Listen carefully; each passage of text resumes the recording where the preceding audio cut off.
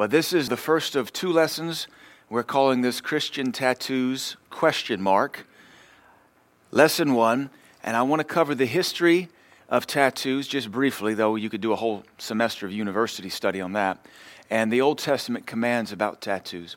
And we were inspired to write this a couple years ago because tattoos have just exploded. And I was just talking to someone. I think what really kicked this lesson off was watching a pastor 3 or 4 years ago preach a sermon called Mark for God and have his church logo tattooed on his arm simultaneously. And not only is that a gimmick, it's blasphemy that you would defy people's conscience. Even if you believe in Christian tattoos, half your congregation won't. You're going to defile their conscience just to be gimmicky and cool and trendy. I think that may be what really just incensed me. That and doing some more research and hearing some of the body of Christ, some of the leaders, pastors, try to defend tattoos rather than address them. And unfortunately, when a pastor defends sin rather than address it lovingly and from the scriptures and tell folks who are in the sin, look, stop. We don't care what you've done, just stop doing it so it's not a lifestyle. You end up catering to carnality rather than serving Jesus Christ. And as ministers, we don't cater to the flesh. We serve Jesus. And those that want to serve Jesus will follow with us, and those that want to cater to the flesh will go to one of these churches that promotes this kind of stuff. That may be why some of them grow so quickly. So what we're going to do in this lesson is we're going to just really look at some stuff. I want to look specifically at Leviticus chapter 19, which is what we'll do in the last half of this message, because that'll be evident. Because I am of a very, very firm conviction, tattoos have never been nor will ever be Christian. Now, American culture might change and it may become more and more acceptable. In fact, we know that it is. In fact, honestly anymore, a youth pastor just ain't a youth pastor unless he's got a couple tattoos and some jiggly earlobes from where he gauged something out. That's also a good worship leader by today's standard. That doesn't mean God's standard has changed. The American culture may accept it more and more. But the problem is what we're really doing is we're steering our ship back into the paganism that the pagans are trying to come out of. And we may end up just crossing each other as our culture goes into darkness and their culture comes into light. So let's hop in there, and some of this, what I'm saying, will become more apparent as we teach this. Let's look at our lesson here. Tattooing and body-modifying arts have become epidemically popular in the last 20 years, even working their way into the church. Now, I am 39 years old. And I remember being 16 and 17 living in Seattle in 1992, 1993, and wanting to get a tattoo or two. Well, really, I just wanted one. I'll take it back. I just wanted one tattoo. It was a tribal band. And that was because this 20-something-year-old I kind of ran with was a hippie. His name was Bo. He had a Volkswagen hippie bus. And he was a big snowboarder. He was a big rock climber. And that was what I wanted to be. Everybody's got this thing they want to be. And it's always fed by the people you look up to. And you can't really explain why you look up to this person and not that person. Why was it Bo and not Jefferson over here? But that's just what it was. And Bo had a tribal band. And that was 1992, 93 in Seattle, West Coast, Pacific Northwest. And then I came to college, and I had broken my leg, and I have this massively long scar on my leg. I still wanted a tribal band. In fact, all my notes from geology still have the doodles I was doodling, trying to come up with the design. Because, see, even tattoos go in and out of style. Nobody gets a tribal band anymore. Thank God I didn't. But I also wanted to get a zipper tattooed on this long scar on my leg because I thought that'd be funny. You know me, I'm always going for the gag. That would still be there today if I had done that. But something happened at the age of 18, right about March of 1995. I rededicated my life to Jesus Christ. Now, I was avant-garde. I was wanting to get tattoos before anybody else did because I'd come from Seattle. But rededicating my life to Jesus Christ, that desire went away. Imagine that. No longer even thought about it. In fact, I thought, I just dodged a bullet. Thank God I rededicated because I was really determined to get the tribal band on my left arm, and I was going to get the tattoo, the little zipper head on my scar on my right leg. And I'm so glad I didn't. But just rededicating dried that thing up 20-something years ago. It's become so epidemically popular. It is really showing signs of like a true epidemic because in those days you just got one tattoo or maybe a second one. Nowadays, nobody just has one tattoo.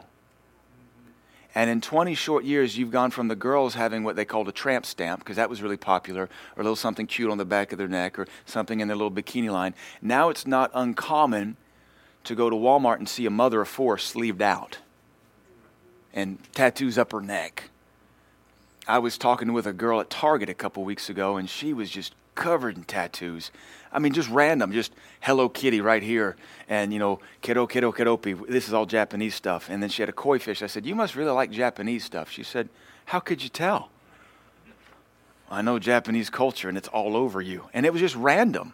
And I said, when you going to, and I was just cutting up with her. I wasn't judging her or condemning her. I was really just cutting up with her. I said, when are you going to stop? She said, when it's all covered. She said, everything but my face. I won't stop till I'm covered. What happened to our culture? Amen. What was once only found among sailors, prisoners, and harlots is now common in the pulpit and on the worship team. Funny joke about that. That's an old maxim. It goes something like this. Tattoos are only for prisoners, sailors, and harlots. To which the reply is, I didn't know your sister was in the Navy. When I was growing up, it was bikers and hippies. So this is like from the 60s and 70s. Now it's everybody. It's pastors. I know pastors. In fact, the group that we run with, the Ministry Association, somebody very high up said probably 60, 70% of the churches that we go to now, leadership has tattoos in our company of believers. Not old tattoos from before Christ, new tattoos. And I always add this, and I contribute this, that if you have tattoos, no condemnation. I don't care about your tattoos. They don't affect me. But just don't get any more. And I always get hammered when I preach against this, and they call me a hater. I point out, my wife had a tattoo. She got a tattoo when she was 17. She had to sneak across state lines, lie to her mother, and pay $75. She had a little palm tree tattooed on her ankle. $75, 15 minutes. Well, when we became pastors, some of the little girls in the church who were taught the Holy Scriptures, it really bothered them that Miss Manda had a tattoo on her ankle. So she started wearing a Band-Aid over it. We went to Africa on a couple mission trips. She covered it because, it's just not acceptable, and it causes people to stumble. So $1,000, and 2 years later, we had it laser removed. $1,000, and some of that got paid for because the company gave her third-degree burns with the laser, and we have pictures of where the laser burned her and her legs swole up with massive blisters. $75, 15 minutes, or 2 years, and over $1,000 to remove a palm tree the size of your thumb with two colors, brown and green. Sin is expensive. Amen. So I say no condemnation. If it was any bigger, I don't know how we would have afforded to take it off, but we would have taken it off. I have a dear pastor friend who was in the military. He spent a lot of time having his military tattoos removed for the gospel. Now, that doesn't say you have to, but some people's conscience wants it. Amen. I'm all for the higher standard. We have folks in the church tattooed. It doesn't bother me a bit. We got folks in leadership with old tattoos. I don't care. It doesn't bother me. But we're trying to keep the standard high while society erodes into the ocean. Any fad or technique the church borrows from the world must be viewed with the leery eye of caution and investigated with every tool at hand. And so with that kind of rule of thumb in place, let's look at a brief synopsis of body art. I spent probably 6 or 8 weeks researching this a couple years ago. And I can tell you, in researching the origins of tattoos and piercings and scarification, I would literally have to leave my office because it would just Google searching it, an article searching it, it would make me feel filthy. And I also found this in my studies. Stuff that looked like National Geographic didn't grieve the Spirit of God. You're looking at African tribes and Nepalese tribes, and you're looking at Mongolian tribes, and that stuff, it didn't grieve the Spirit of God on the inside of me. But in searching, when I'd hit like the tattoo parlors or the Western implication of this or adherence to this, that would grieve the Spirit of God, and my office would feel disgusting. And I just shut my laptop and just have to go walk off and pray. Because what the pagans do in darkness, they do in darkness and aren't any the wiser. And what the West has embraced, it embraced by leaving God Almighty. It chose to leave the light to walk in the darkness. And it grieves God more. It's not just the Lord winking at the ignorance of the African or the ignorance of the Tibetan. This is the Western culture that is prosperous because of hundreds of years of Christianity, and our generation and our progeny just saying, no, I choose to be like the pagans. So let's look at this. So here's some of the research I did just to briefly summarize it because I really want to get into Leviticus 19. Nearly every pagan culture involves some form of self-mutilating body art. Nearly every pagan culture. The Native American cultures, the Inuit cultures, the Aztec cultures, the Egyptian cultures, nearly everyone that I researched and looked at. In fact, I can't think of one that I found that did not involve some form of tattooing or scarification or gauging or plating or the bands around the necklace. Even the Native Americans would put boards on their babies' foreheads to flatten their foreheads while they were still infants because they found that attractive when their heads were shaped like an alien. Most pagan religions involve cutting and piercing in their worship. From the Muslim dervishes of Turkey, you ever heard of the whirling dervishes? Turkish dervishes, they spin. You've seen they that dance. They can do that for hours. Involves demon worship to be able to spin like that. And these are the ones that'll take daggers and cross them across their tongue and won't cut. They'll pierce their lips and their cheeks with daggers and spikes. And I've seen it on Nat Geo. And you see it go through. It's no parlor trick. And then pull it out and there's no hole there. Crazy. They'll drive nails into the top of their head and pull them out and no damage. From the Muslim dervishes of Turkey to the Shaolin monks of Tibet to the Hindus of India. For some cultures, the process of tattooing is a borderline worship experience. This is very common in the Tibetan monks. Part of their worship to Buddha involves tattooing, and it produces a euphoric experience. In America, tattooing and some of this pain inflicted is sexually stimulating, and it's associated with sexual perversion. In the Bible, the prophets of Baal, who was a demon, they cut themselves in their worship of this dead god. That's how they got the demon to manifest. Usually. Just didn't work because Jehovah was present that day. In fact, I like what Elijah said. Hey, cry louder, he's probably sleeping. Or maybe he's using the bathroom. That's what Elijah said in 1 Kings 18 and 19. Jesus cast the devil out of a man who was driven of devils to cut himself with rocks. I was once a cutter. I was 12 years old and suicidal. It's a demon when a 12-year-old thinks they're fat and are not worth anything because they're a chubby 12-year-old. And I was suicidal, and I also, as a kid, had a knife collection, and I was a cutter. And in that season of cutting in the 7th grade, I also attempted suicide twice. And the closest successful event I came to was overdosing on my mom's pain medication. She had migraines, and I took a lot of them. And so 12 years old, but see, I was a cutter at the same time. It's all demonic.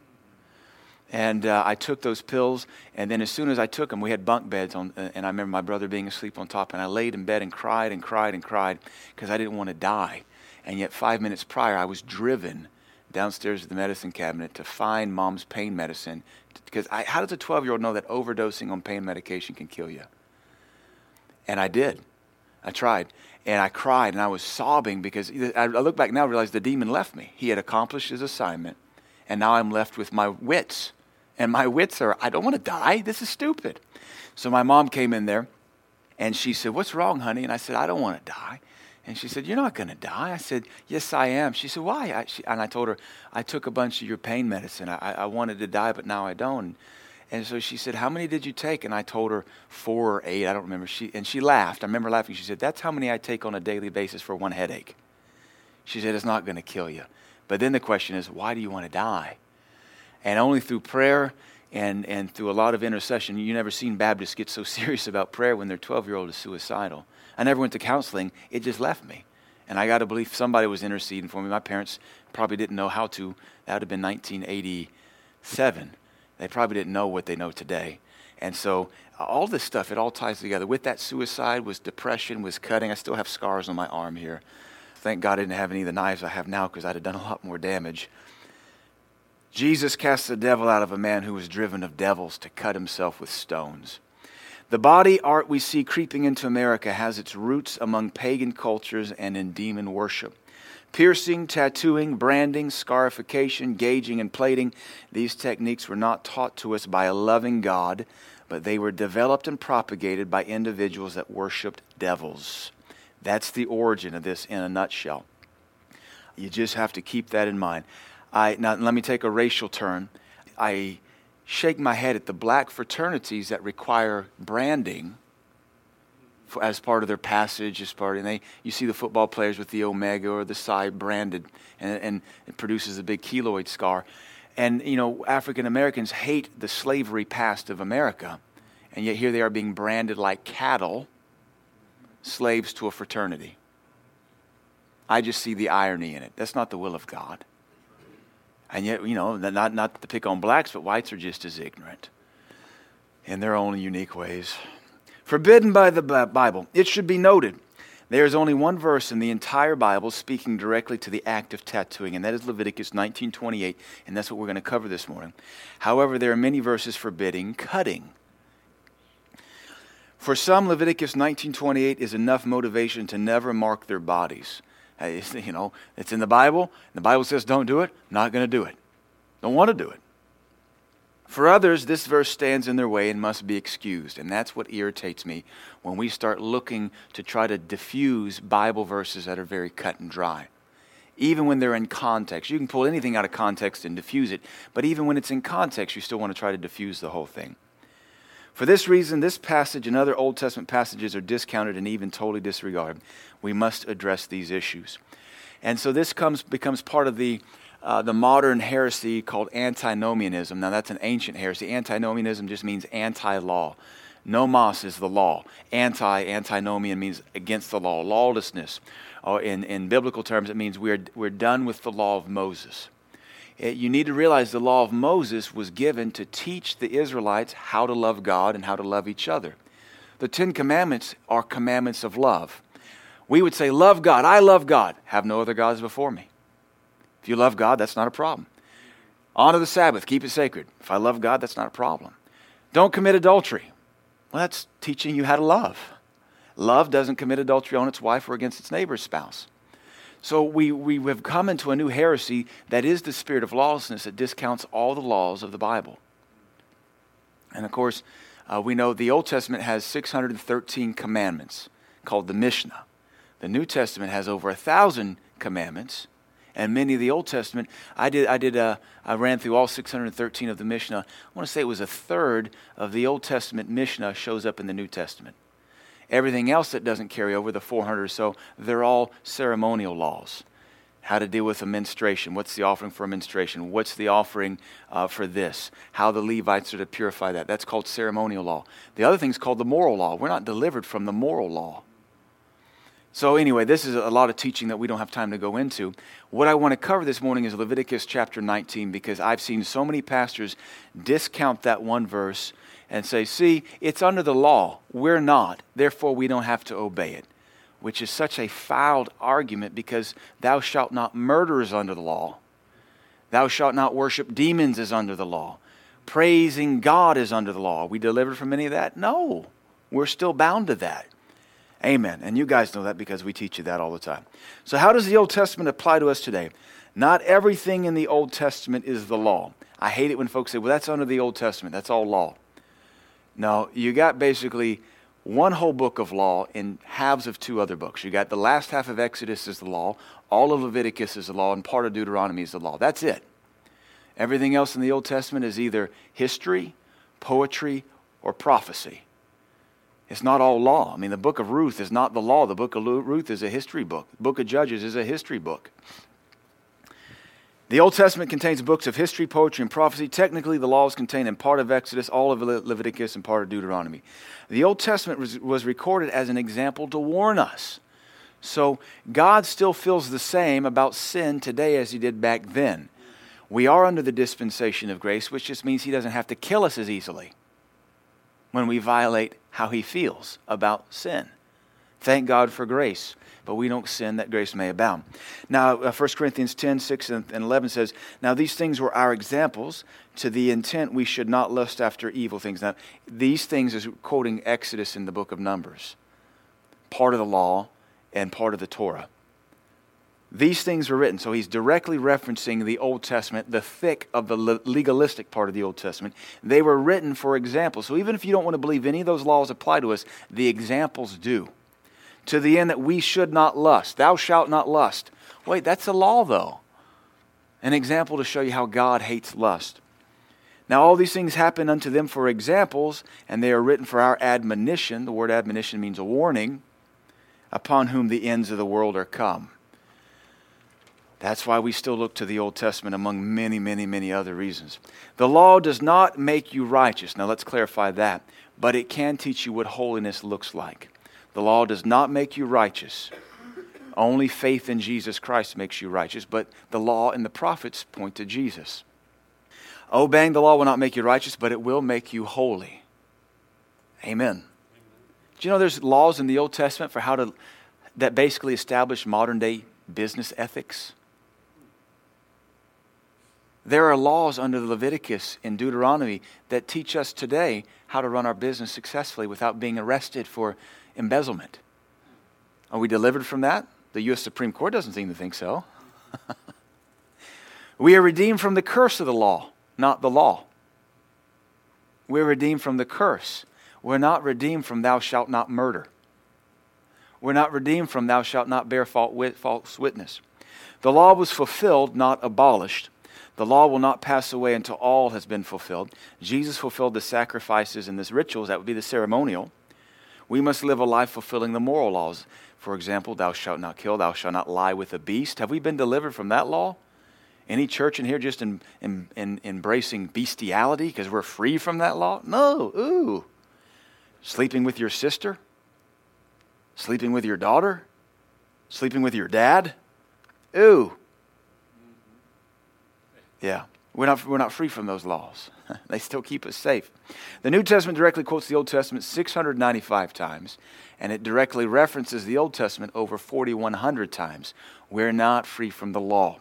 I'm just building a case here for those that would use Leviticus 19:28 and say, we're not under that, so therefore I can tattoo John 3:16 on my lower back.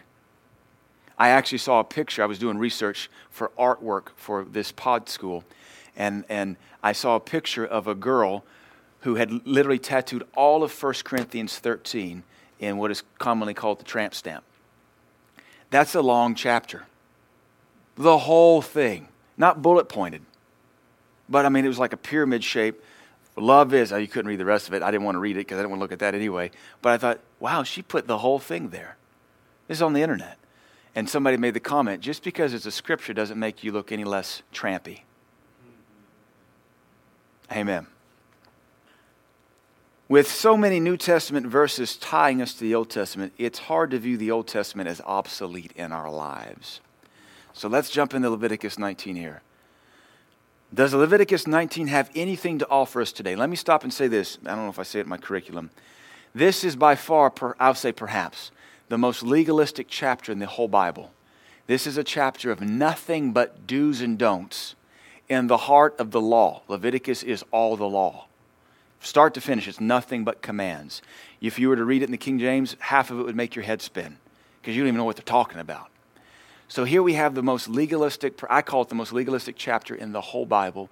Nothing but do's and don'ts. No stories, no exhortations, just do this, don't do that, do this. And yet we're going to see what this chapter really has to say to us. The whole subject of Leviticus chapter 19 is summed up in verse 2. You shall be holy, for I, the Lord your God, am holy. How do we know what holiness is? But the Lord says, do this, it's holiness. Don't do that, it's unholy. Any command can become legalistic, but that's how you paint pictures, is with words and commands. Your company builds the company culture by telling you this is what we do in this situation. We never do this in this situation. God has the same right. This is the summary statement for the next 35 verses. Be holy. Be holy. Leviticus 19 teaches the reader how to be holy. These verses were written to help Israel be different from the surrounding nations and to be a people separated unto God.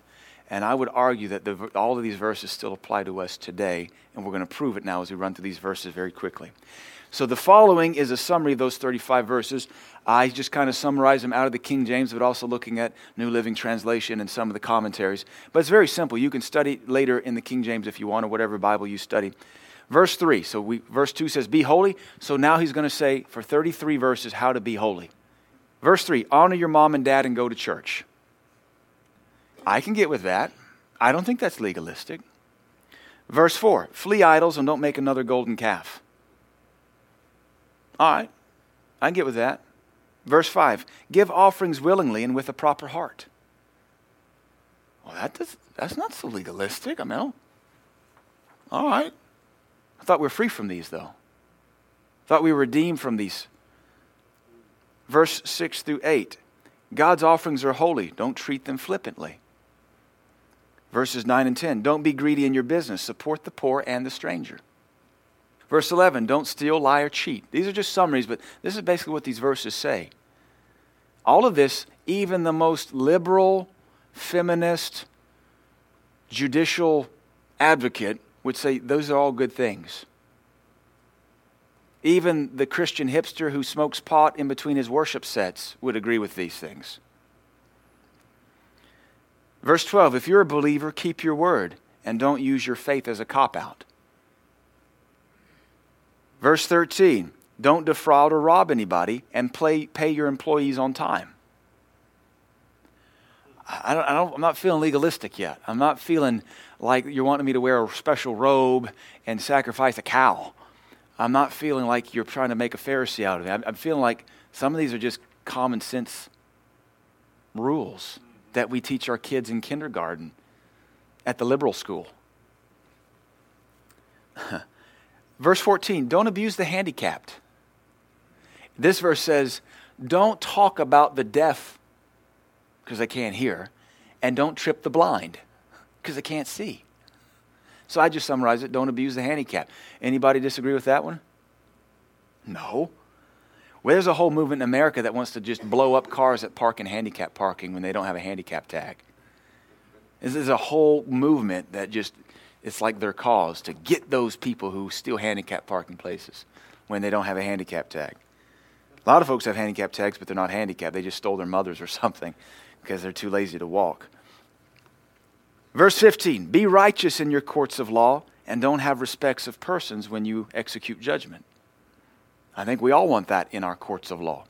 Verse 16, don't be a gossip or slanderer. Help when your neighbor's life is in danger. So this verse says, don't gossip and slander about your neighbor. You should be quick to help them when they need help. And specifically it says when their life is at a very dangerous place. I don't feel legalistic yet this is the most legalistic chapter in the whole Bible with more commands than seemingly anything else. Verse 17, confront people directly if they have sinned against you so you won't develop hate in your heart for your brother. If my heart, this verse in Leviticus 19 says, if Steve-O has sinned against me, or I think he has, just go to him directly. Say, hey, dude, what did you mean by that? We don't even do that one. We go off and just say, well, he must not like me. They just must hate me. I don't like this place. I don't like them anymore. The Bible forbids that. That's just good diplomacy. Verse 18, don't hold grudges or avenge transgressions. How about this next part? This is directly quoted, verse 18. Love your neighbor as yourself. Anybody ever heard that verse before? That's in the middle of Leviticus chapter 19. In the same verse, 19:18, Jesus quoted Matthew 25, I think. Love your neighbor as yourself. Don't hold grudges or avenge transgressions. Rather, love your neighbor as yourself. Now, here's where we get a little tricky. And actually, Deuteronomy 19 is cut in half between how you treat people and then how you're to be holy before God. Don't interbreed cattle. See, that's legalistic. I mean, if you're going to say homosexuality is wrong, you shouldn't interbreed cattle either. How about you bother to study and research the context of why the Lord would say don't interbreed cattle? Because up until now, everything's flawless doctrine. So what's the deal behind that? They would have had to do business with the Canaanites to acquire an outside breed. He didn't want them intermingling with anybody they're about to wipe out. Because when you become friends with somebody, it's hard to obey God. Especially when they're already damned. God already said, you're going into the land, you're going to wipe them all out. If you start interbreeding cattle, well, you've got your breed you brought out of Egypt. Where do you get new cattle to interbreed with? The folks you're supposed to kill. The folks you're not supposed to have any fellowship with. So it was a safety precaution. Verse 19b, don't sow mixed seed in your field. All right, see, that's ridiculous. You know, what's wrong with watermelon beside cantaloupe? Well, you do some more research in history and antiquity, you'll find this was the idolatrous practice of the Zabians, who were the fire worshipers who lived there. They did so with magical rites and incantations. The whole passage so far has been, be separate, be holy, be different. He doesn't want them to be anything like the neighbors they're going to dispossess. The Lord says the same thing today. I've said many times, if a shaved head was offensive in any culture I was going to, I would grow my hair out. If I was going into neo-Nazi territory to preach the gospel, I would grow my hair out because I don't want to have anything in common with them. Is there anything wrong with a shaved head? No. Paul said, you know, if a woman's head is shaved and it's uncovered, this is an offense. She should cover it. But then he goes on to say, we have no such custom. In 1 Corinthians, neither do the churches of God. If you got a problem with it, no problem, no big deal. We don't. This is something we're addressing for your region. God doesn't care if you put a dandelion seed next to a sunflower seed, next to a zucchini seed, next to a watermelon seed. But this was something the Zabians were doing when they went into the land. So we read this stuff so flippantly so we can hurry up and get our tattoo without bothering to study the context, or maybe even asking, Lord, are you schizophrenic? Why would you request such a dumb thing? He always has a bigger motive than what we just see on the surface. 19c is my favorite out of all these things because I've heard this one argued. Don't wear a garment of cotton and wool interwoven.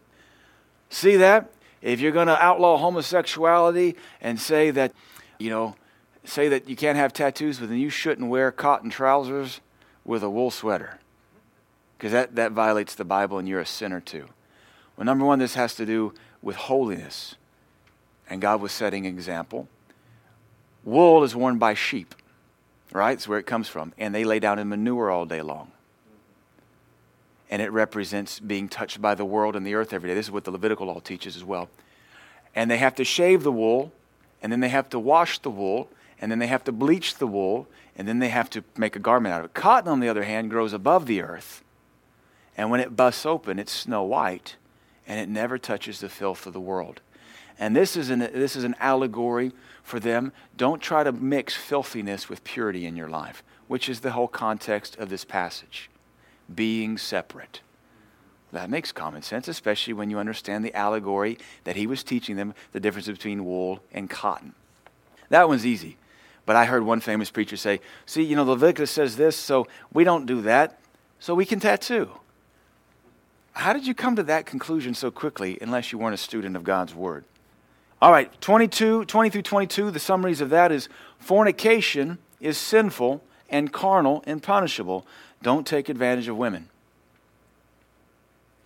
It's a context of sleeping with a slave girl that you took in war, and you used her as a concubine. The Lord had not addressed concubines or polygamy yet, so he's dealing with them where they're at. He always does that. But the whole heart of that passage is, do not take advantage of women. If you do, it's going to come out of you, because the Lord's serious about it. 23 through 25, the fruit of the new land must be cleansed, then tithed upon, then enjoyed. I think we can agree with that. Cleanse things, pray for it, tithe on it, then enjoy it. Don't try to enjoy it without it being clean. Don't try to enjoy something without first giving God what is His. 26a, don't eat anything over the blood.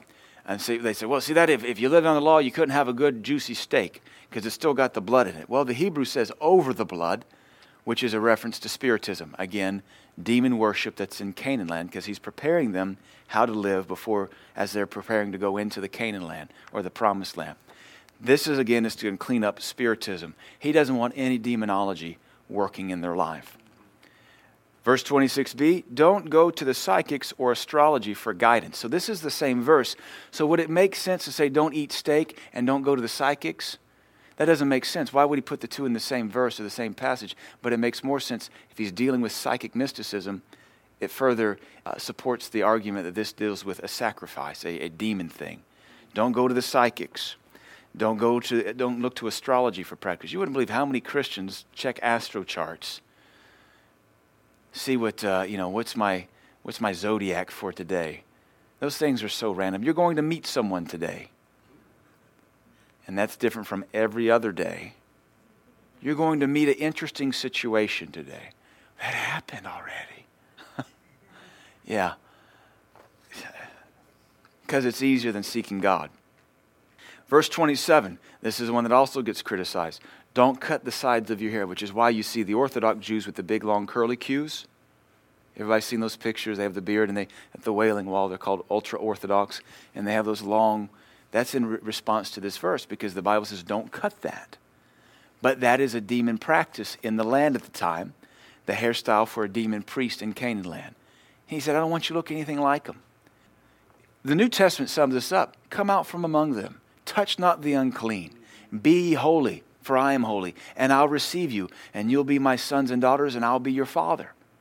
That's all this is saying. It's different everywhere you go. Amen. God doesn't care if you have long sideburns. You might look stupid, but if you want to look foolish, do so. Verse 29 is my favorite. I quote it all the time. We purposely skip verse 28. Don't prostitute your daughter. Really? That sounds so legalistic. That sounds so strict. Are we free? I thought we were free from the law. I thought I was free to prostitute Lydia and Abigail. No, absurd. Absurd. Don't prostitute your daughter. In fact, he even had to say that. If they had to say it, it must have been a common practice that he was warning them not to get involved in. Honestly, today, all over the Middle East and into Asia, they prostitute their daughters. They sell them into the sex trade for nothing. Life is so cheap overseas, you have no idea. You don't get it. Here life is precious. We have our families, we raise them. Overseas in the pagan world, life is cheap. They get pregnant, they squirt a kid out. I don't mean that disrespectful, but that's how they view it. And they've got 17 kids. What's if I sell 4 to slavery? I need the money. India does it, China does it, and the Middle Eastern countries do it. Life is cheap. People die and they don't even weep over them. We're very blessed because we're the Christian nation for the time being. Verse 30, keep my day holy and honor my sanctuary. Again, I haven't found anything that really just made me feel like I was legalized. And yet this passage tries to be discounted. Verse 31, don't respect those that are demonized and don't seek after wizards. Seriously, Lord?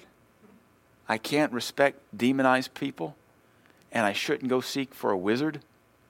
You are so mean, Lord. You are so legalistic. Preacher, you are legalistic. First you tell me I can't pimp my daughter, and now you're telling me I can't run with wizards and sorcerers and dungeons and dragons. Verse 32, respect the elder, or the elders in the church, in the nursing home. Respect the elders. Verse 33, don't oppress immigrants. I would mind you add legal immigrants. Amen. Don't oppress legal immigrants. Someone who's just different from you. They came here legally. That happened. For them to be an immigrant or a stranger in Israel, they had to adopt Jehovah. They had to obey the law. Otherwise, they could be cut off. Verse 34, love the immigrant and give him a chance. Like Ruth. Ruth was an immigrant. She was a Moabitess, and she said, I'm going back to Jerusalem with Israel with you, and your God will be my God. She was able to be a legal immigrant because she submitted to the law of Jehovah for his nation. Amen. Some of this fights a little bit of racism. Someone's a different color, has a different accent. America, generally speaking, is very gracious towards strangers and foreigners. It's just part of our American culture. With the whole immigration catastrophe imploding right now, we do have to make the distinction. There are lawful immigrants, and come here legally. Absolutely. We're the only nation that doesn't require legal immigration, though. Actually, honestly, it seems, and I've got friends that are immigrants that are on green cards and work visas and whatnot. It's harder to do it legally. And they almost won't do it for you legally. They'd rather you come illegally because our nation is a nation of lawless reprobates. So, love the immigrant and give them a chance. They're here legally, hire them. They're here for a reason. Verse 35, 36, be honest in all of your endeavors. So far, I've not read anything that caused me to shriek and say, I just can't get with it. That's too legalistic. That's cramping my style. Therefore, verse 28, do not cut or tattoo yourself. I am the Lord. How is that so hard? How is that so vague? Actually, this is the verse that comes right before, don't prostitute your daughter. This is the verse that follows after, don't cut the sides of your hair, don't involve yourself in spiritism or demon worship. It's like the Lord knew that cutting and tattooing was demon inspired. It's like the Lord actually knew that. Because it is right there in the midst of don't eat anything over the blood, a reference to spiritism. Don't go to the psychics or astrology for guidance. Don't cut your hair like a demon priest. Don't cut or tattoo yourself. Don't prostitute your daughter. Keep my day holy. It's all of it's reference to worship before Jehovah. It's almost like the Lord knew demons were inspiring people to cut and tattoo their bodies. Some commentaries say it's a reference to how they how they mourn for the dead. Even in the Middle East now, when people die, you'll see the women tear at their face. It's an act of wailing. Yeah, I cry for people. I don't cut my face. I miss you. Sorry you're gone, but I want to keep this thing looking good. Not dig my nails into it as a sign that I'm sorry. If you see me crying, you know I'm sorry and sad. Amen. I'm just reminded of the story as we get ready to close here on this lesson. I've always preached against tattoos. It's upset some friends and upset Christians. We've even had people leave this church. I've even been slammed on social media for preaching against tattoos. Somebody who was visiting our church for a couple Sundays brought their brother, and I apparently preached briefly a touch on it. And I always say something, no condemnation, just don't go get any more. And the guest who had come, they were both guests, but this guy had only come once. He had just apparently come from the tattoo parlor the day or two before. And I know this because she slams me on social media. And I said the thing, no condemnation. But we got to teach you how to keep clean from here on out. I think that's very appropriate. Hey, smoking's killing you. No condemnation. Quit. There's no difference between that. And this guy got so offended, and the woman said, my brother's never going to go to church again now. Thanks a lot, preacher at EWC. And so she slams me and runs me down. Well, what that says is brother doesn't want to get right with God. Brother was under heavy conviction. Brother doesn't want to serve God. Brother wants to do his own things. Because if you really want God, and I say God wants you to stand on your head and juggle kitty cats, you'll figure out how to do it if you want God. But if you don't want God, then you think you can serve him on your ways, and the second his ways become higher than your ways, you don't want that God anymore. So I'm reminded of when we were getting ready to go to Uganda a couple years ago, and I was at Academy Sports at Mount Juliet, and I was picking up, I think, a first aid kit for Africa. And I was just said, let me go look at the shoes, because I always like looking at running shoes, because I always need a new pair. So I go by there, and they got this monitor advertising a Via or a Saucony or one of the shoes, Brooks or something. And so it's one of these frenetic, high-energy videos and people working out and people in yoga pants and people doing pull-ups and push-ups and CrossFit. And at one moment, this black guy, muscular black guy, went like this, and I was instantly drawn to the spiderweb tattoo on his elbow. And I was just watching the video because I'm just watching movie-making techniques. And I see that spiderweb tattoo, and all of a sudden it just washes over me. That is such a cool tattoo. I need to get one. I would look so good with that tattoo. I'm at Academy Sports for a mission trip. And I went, whoa. And you kind of start looking around to see who just said that to me? And I start taking a step back going, I have such a strong desire right now to get a tattoo. I so want a tattoo so bad right now. This is spooky. And I start backing up and I start realizing this is a demon. There's a spirit involved with this. I've never heard his voice before, maybe in high school and college. But the fact that I'm a holy preacher, I'm about to go to Africa to cast demons out of demon-possessed people, and all of a sudden, for the first time in 20 years, I can't wait to get a tattoo. And I realize why folks get them. They give into that spirit. They give into the spirit of the Lamb. And I walk backwards looking at that monitor on the way to camping equipment going, you just played your hand. I know all about you now. And I'm going to tell folks how you work. And so it wasn't but like a month later, the guy that comes and does our bug spray, he's a friend of ours. He's an Iraq vet. Went through a lot of PTSD, and he's a good friend, a good Christian brother now. He comes over at the house, and every time he comes over, it's like an hour stay because we talk about everything, and he's a soul winner through and through. He actually came and visited our church a few times 4 or 5 years ago. He had the same tattoo on his elbow. And I said, Tim, what's that tattoo mean? Because I didn't know, but I thought, what are the odds? He said, that's a tattoo you get in prison, and it represents that you've killed people. And he said, every concentric ring represents how many people you've killed. And I looked at his, and his had, I think, either 3 or 4 rings, 3 or 4 that webs. And I said, really? I said, where'd you get it? He said, I got that in Iraq. He said, I counted that as my prison while I was there. So I'm going, so you killed like 4 people. And I just thought, isn't that fascinating? The tattoo this demon washes me over with, it represents murder in the eyes of some. Now, I didn't witness to him. A guy I was working with on a consulting job. He was a driller. He had the same tattoo, and I was cutting up with him. He looked like that pitcher for the Mariners. What's the guy? I sent you that picture, Gertie. He had the long mullet. Randy Johnson. This guy, this driller, looked just like Randy Johnson, who was a famous pitcher. 6'10" is how tall this pitcher is. So I said, man, anybody ever tell you look like Randy Johnson? He said, all the time. I just don't make that kind of money. So he had that tattoo. I said, man, what's that tattoo mean? He said, some folks say it means murder. He said, where I'm from, it means how many black people you've killed. Take a step back. He said, it doesn't mean that to me. It's just a cool-looking tattoo. Take a step forward. But everywhere it seems to mean the same thing. But this spirit came over me, and I can't explain it. I all of a sudden wanted that thing with a desire like I have wanted anything else. Want a new truck, want to take a mission trip. It was such an overwhelming, but it was not my desire. It was a spiritual push. And it was so real to me. I was trying to judge, do I need to repent of this? I didn't even think about this. But this is what goes on behind the scenes. Just FYI.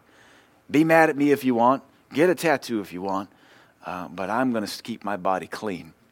If you have one, again, no condemnation. Just don't go get any more. God wants us to be different from the world around us. If you are embracing the world, you are becoming God's enemy. James 4:4. Father, I thank you for this lesson on Christian tattoos, ?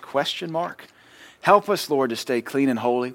Help those who listen and maybe have a tattoo not to be beat up or condemned. Maybe they just did it ignorantly. Maybe they were falsely told a truth or a false truth, lied to by a preacher or a lukewarm Christian. Father, may we realize you want us clean and holy. We've all got scars. Some are visible, some are invisible, and you want to heal us of all of them. May this teaching set us free and establish your word. In Jesus' name, amen.